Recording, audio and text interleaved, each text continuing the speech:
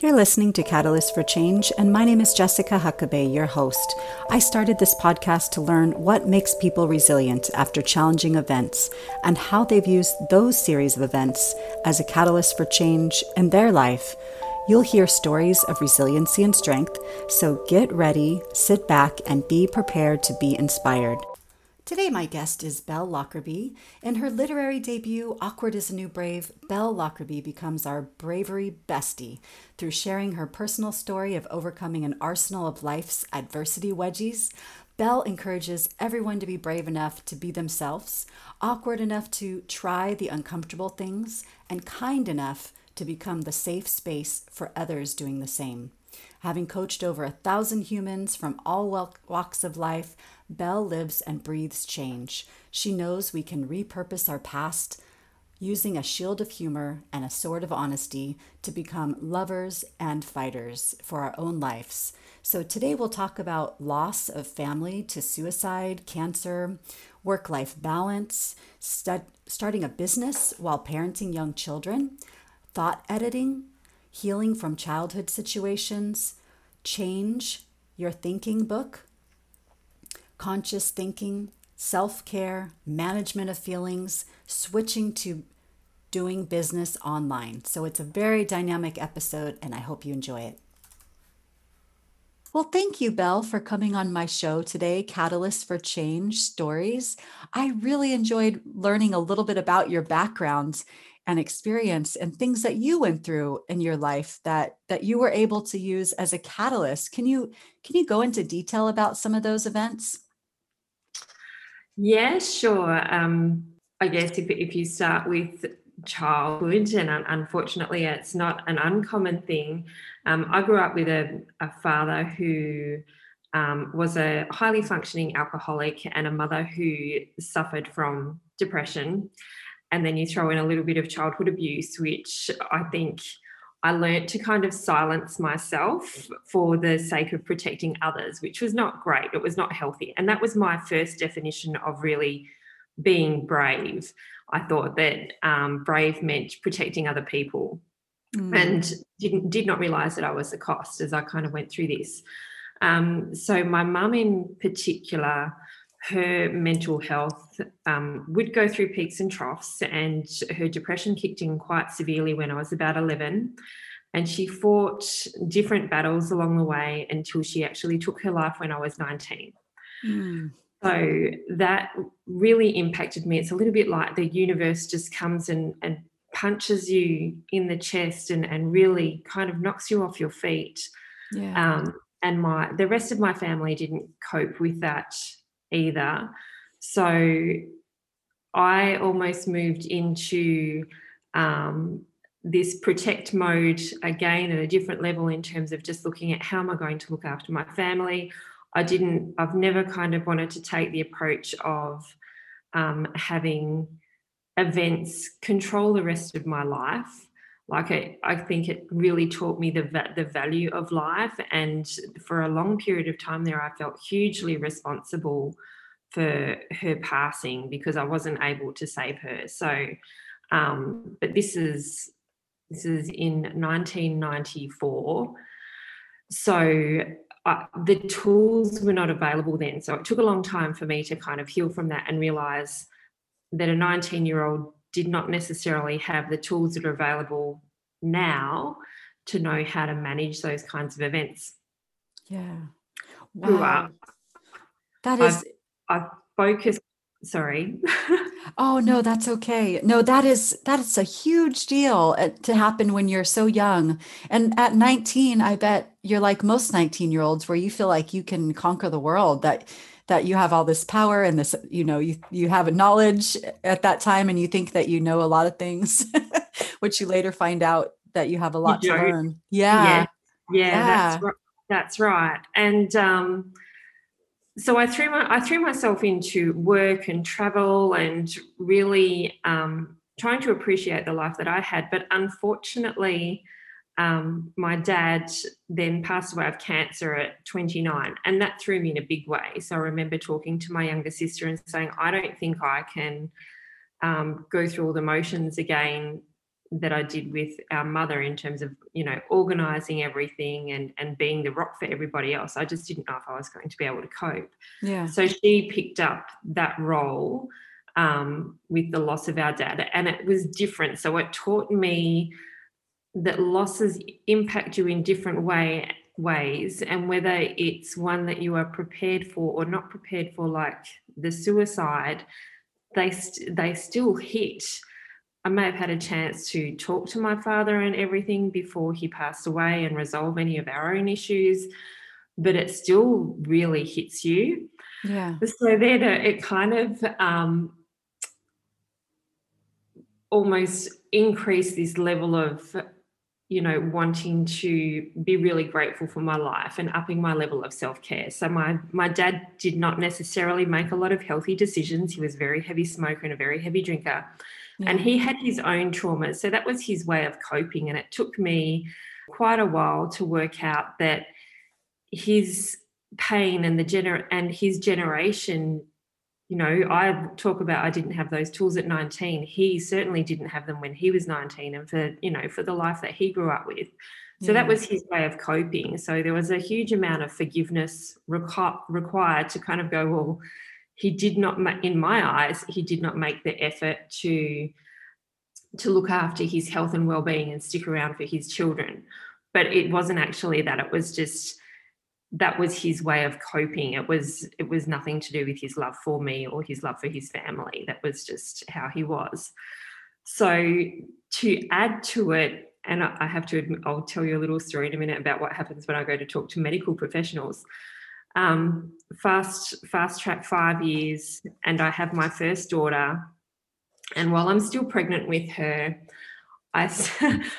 I'm trying to be very organised. So I'm working like 40 hours a week in my job, or probably more like 60 in corporate. And I'm being very organised. So I get my phone out to prepare a text to talk about the arrival of my daughter, because at this point she's kind of hit her due date and she hasn't turned up. Mm. And I send a text out to my whole message book accidentally while still pregnant, saying that she's been born.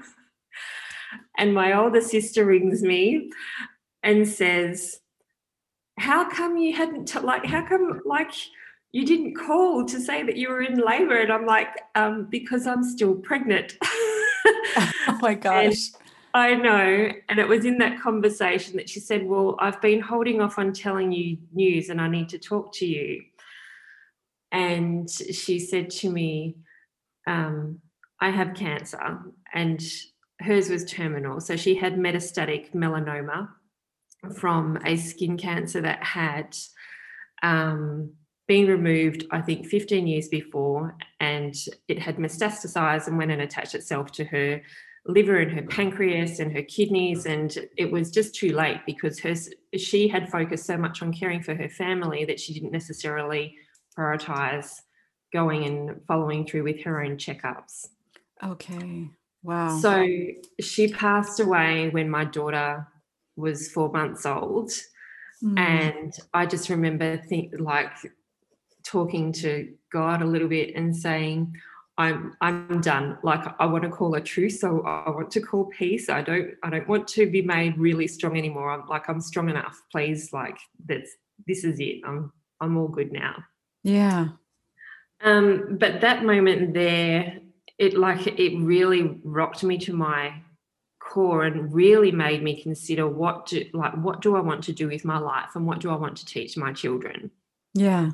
So it still took me a couple of years, but I eventually left my corporate job, moved from Melbourne in Australia on the East Coast over to Western Australia, obviously on the West Coast. Yeah.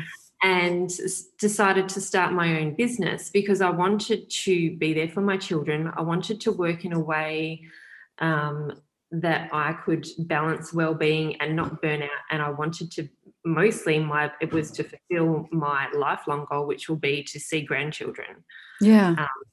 So health and well-being became very important. And I decided to start up a fledgling business, which was all about helping other women do the same in terms of leaving their corporate lives once they had children, Sorry if you can hear a door creaking. My lovely husband is just going out. That's okay. Sorry about that. It's just life happening around us. Yeah. So I started delivering these programs that would run over 8 weeks to help women with setting their goals and time management. But a big part of it was actually talking about well-being and really being open in sharing that story about how important it is to make sure that you go and do your checkups and you look after your own health, and you actually that you go and make sure that you talk to people and that you go through your checks and that you look at asking for help as a sign of strength, as opposed to sometimes thinking about it as a weakness.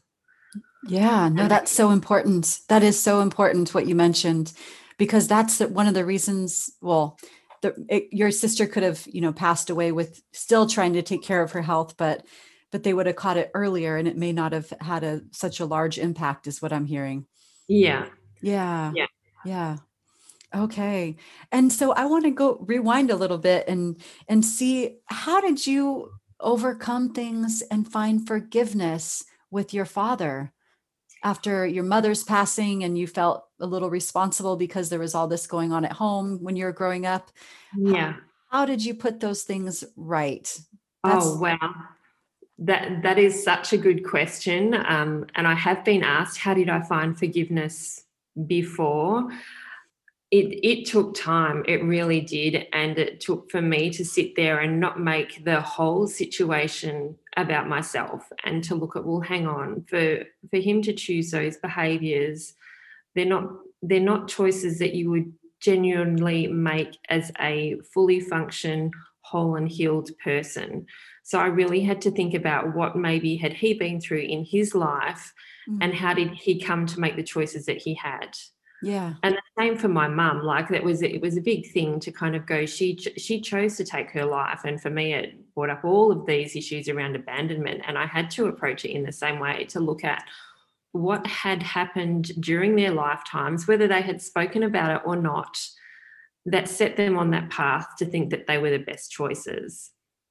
And to recognize that the tools that I had available to me were very different to the tools that they may have had available to them as they grew up, including cultural conditioning around it being acceptable or not acceptable for men or for women to reach out and ask for help when it comes to mental wellness, or dealing with their own traumas. Because I think my parents grew up in a generation where they were expected to be quite stoic and not necessarily empathetic, but just to be seen as these strong people who could do anything. And that's not necessarily the case. We're all human beings.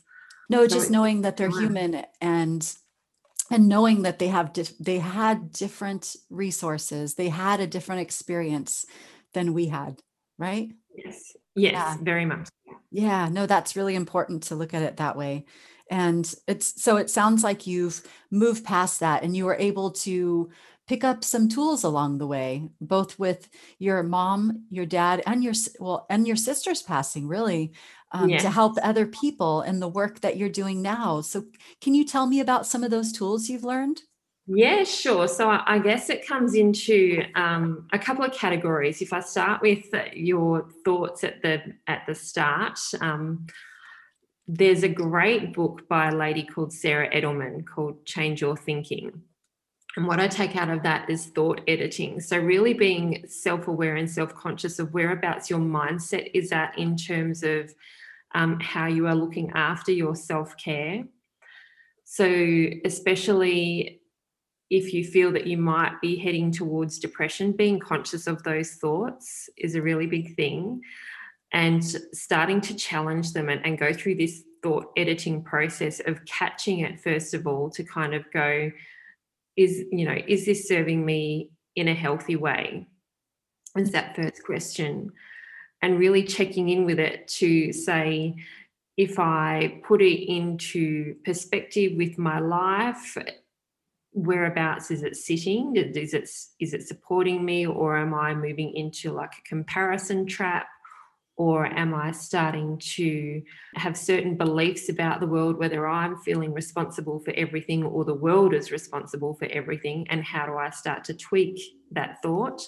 And then the last part in that process is around choosing whether you're going to change it and empowering yourself with that choice to say, I can choose to keep thinking this way, or potentially I could choose to look at things differently. And if that's the case, what are some other ways I can look at my situation or my circumstance that might be a little bit healthier for me and for the people around me?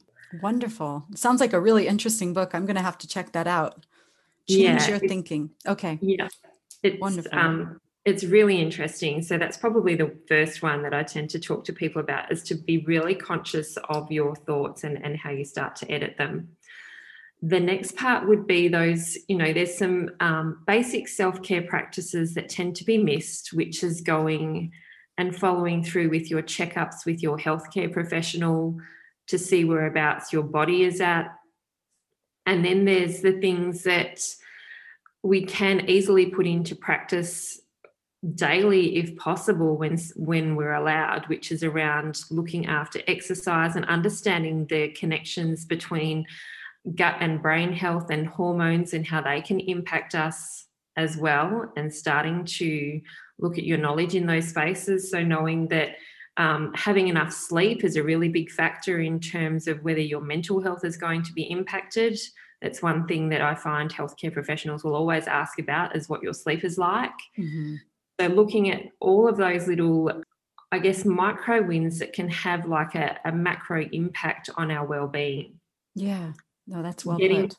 Yeah. So getting out and getting sunlight, walking, even if it's just walking in nature. So exercising in a way that suits our own physiology, because not everyone's going to be able to go out and run a marathon. It's just not who we are. But finding those pieces of joy that are for you, that can help you with your own well-being, I think is really important, and carving out time for that so it becomes a priority amongst family and work and community and social commitments, so that you get to find that thing that's going to lift you up when you need that lifting up, really.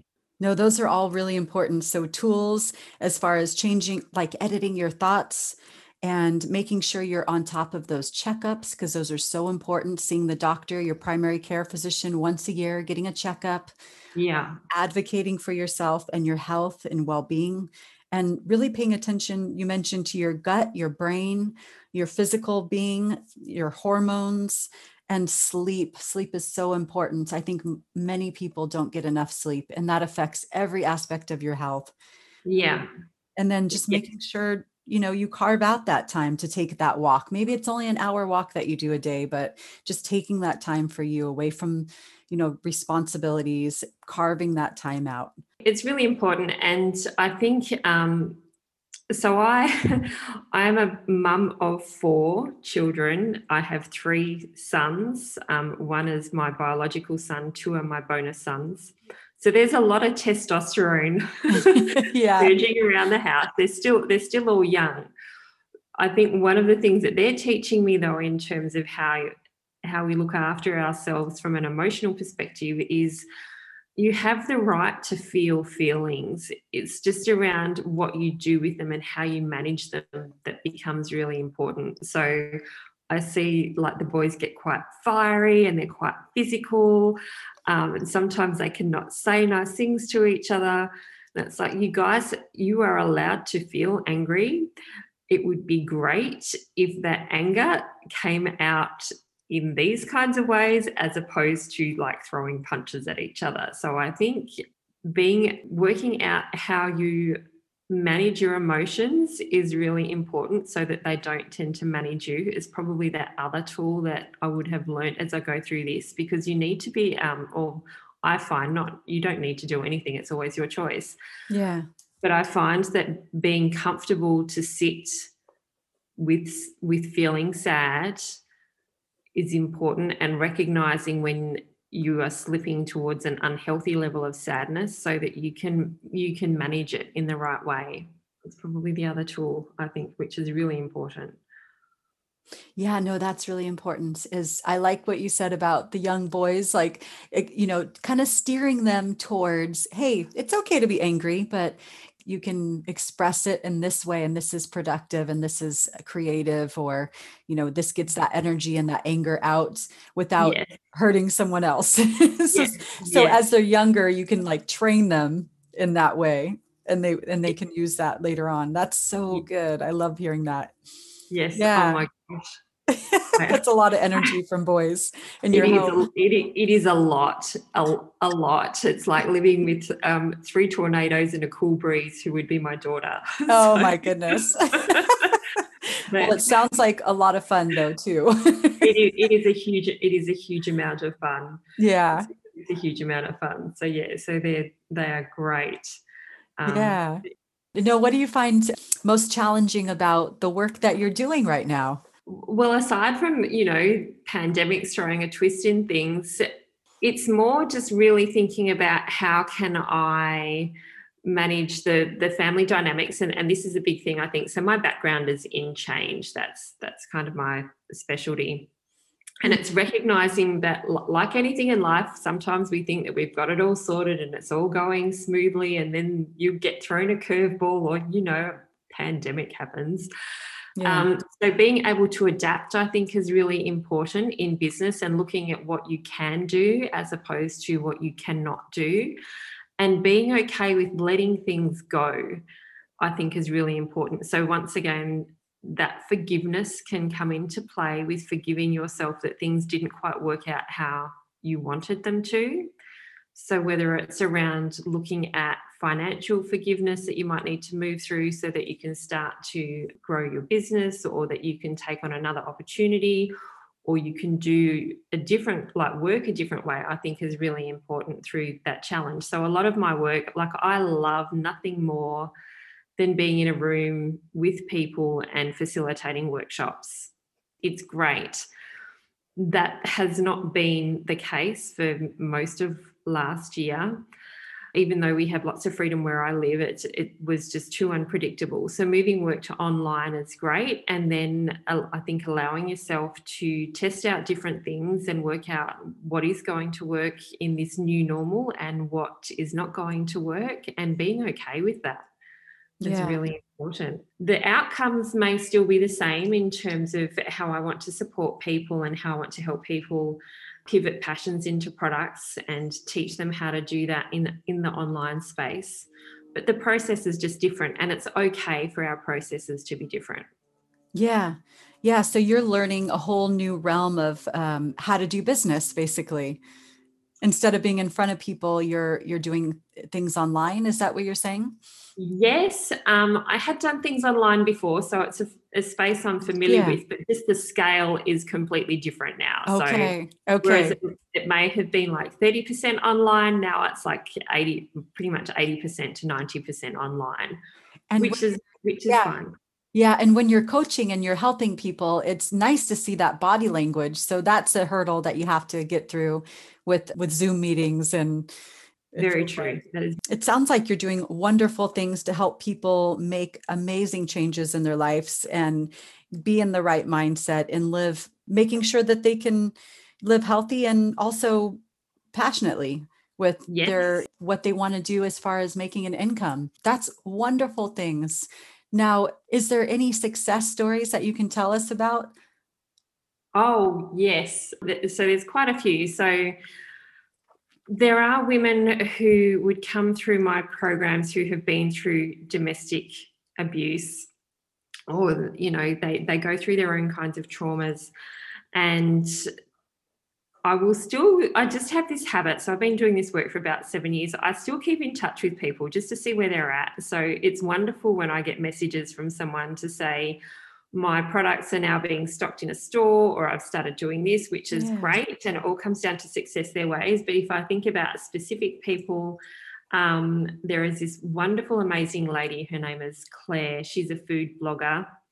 Her food blog is called Sprinkles and Sprouts. And she had been through a lot. So she had been through cancer. Like me, she had lost her mother. She was a science teacher in the United Kingdom, so in England. And she moved to Australia, and then in bushfires that happened here a few years ago, she completely lost her house. Oh So my goodness. she'd lost everything pretty Yeah. much. And anyway, she came along to one of my programs and she was talking to me. So it comes down to process again around how was she going to make everything work with her food blog and what could she do. And anyway, I talked through a few small changes around the needs to not make 10 chicken dishes in one day, that she could do things differently in terms of the content that she was getting out.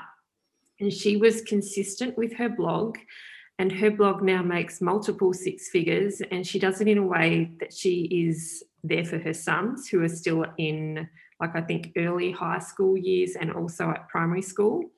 She has the school holidays to herself. She's doing something that she loves.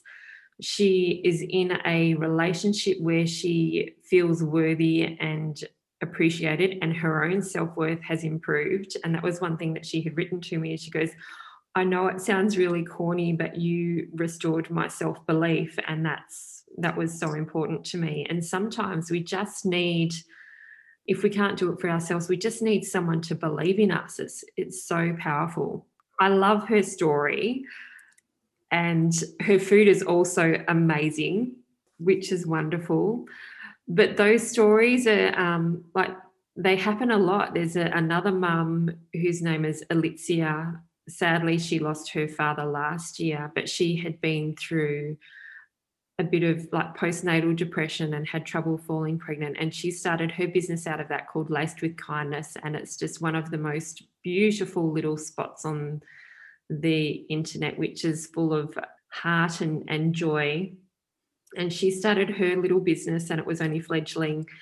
And now she generates in excess of like $10,000 in sales a month. And she's also working in a way that works for her and her family. So her husband works away on oil rigs and is home every so often. The pandemic definitely put a spin on things for her, because the amount of isolation that they were expected to do when they were going to and from work was quite large. So to sit beside her and watch as she was going through the loss of someone she loved the same as I had, and support her in her business, was a huge, don't know if honor is quite the right word, but I definitely feel very humbled to be there for her as she went through that, and to continue to be there for her, because when you go through trauma and grief, it's not like you manage to tick the box and go, okay, I'm all good now. It goes in waves, and it will come up and surprise us again. So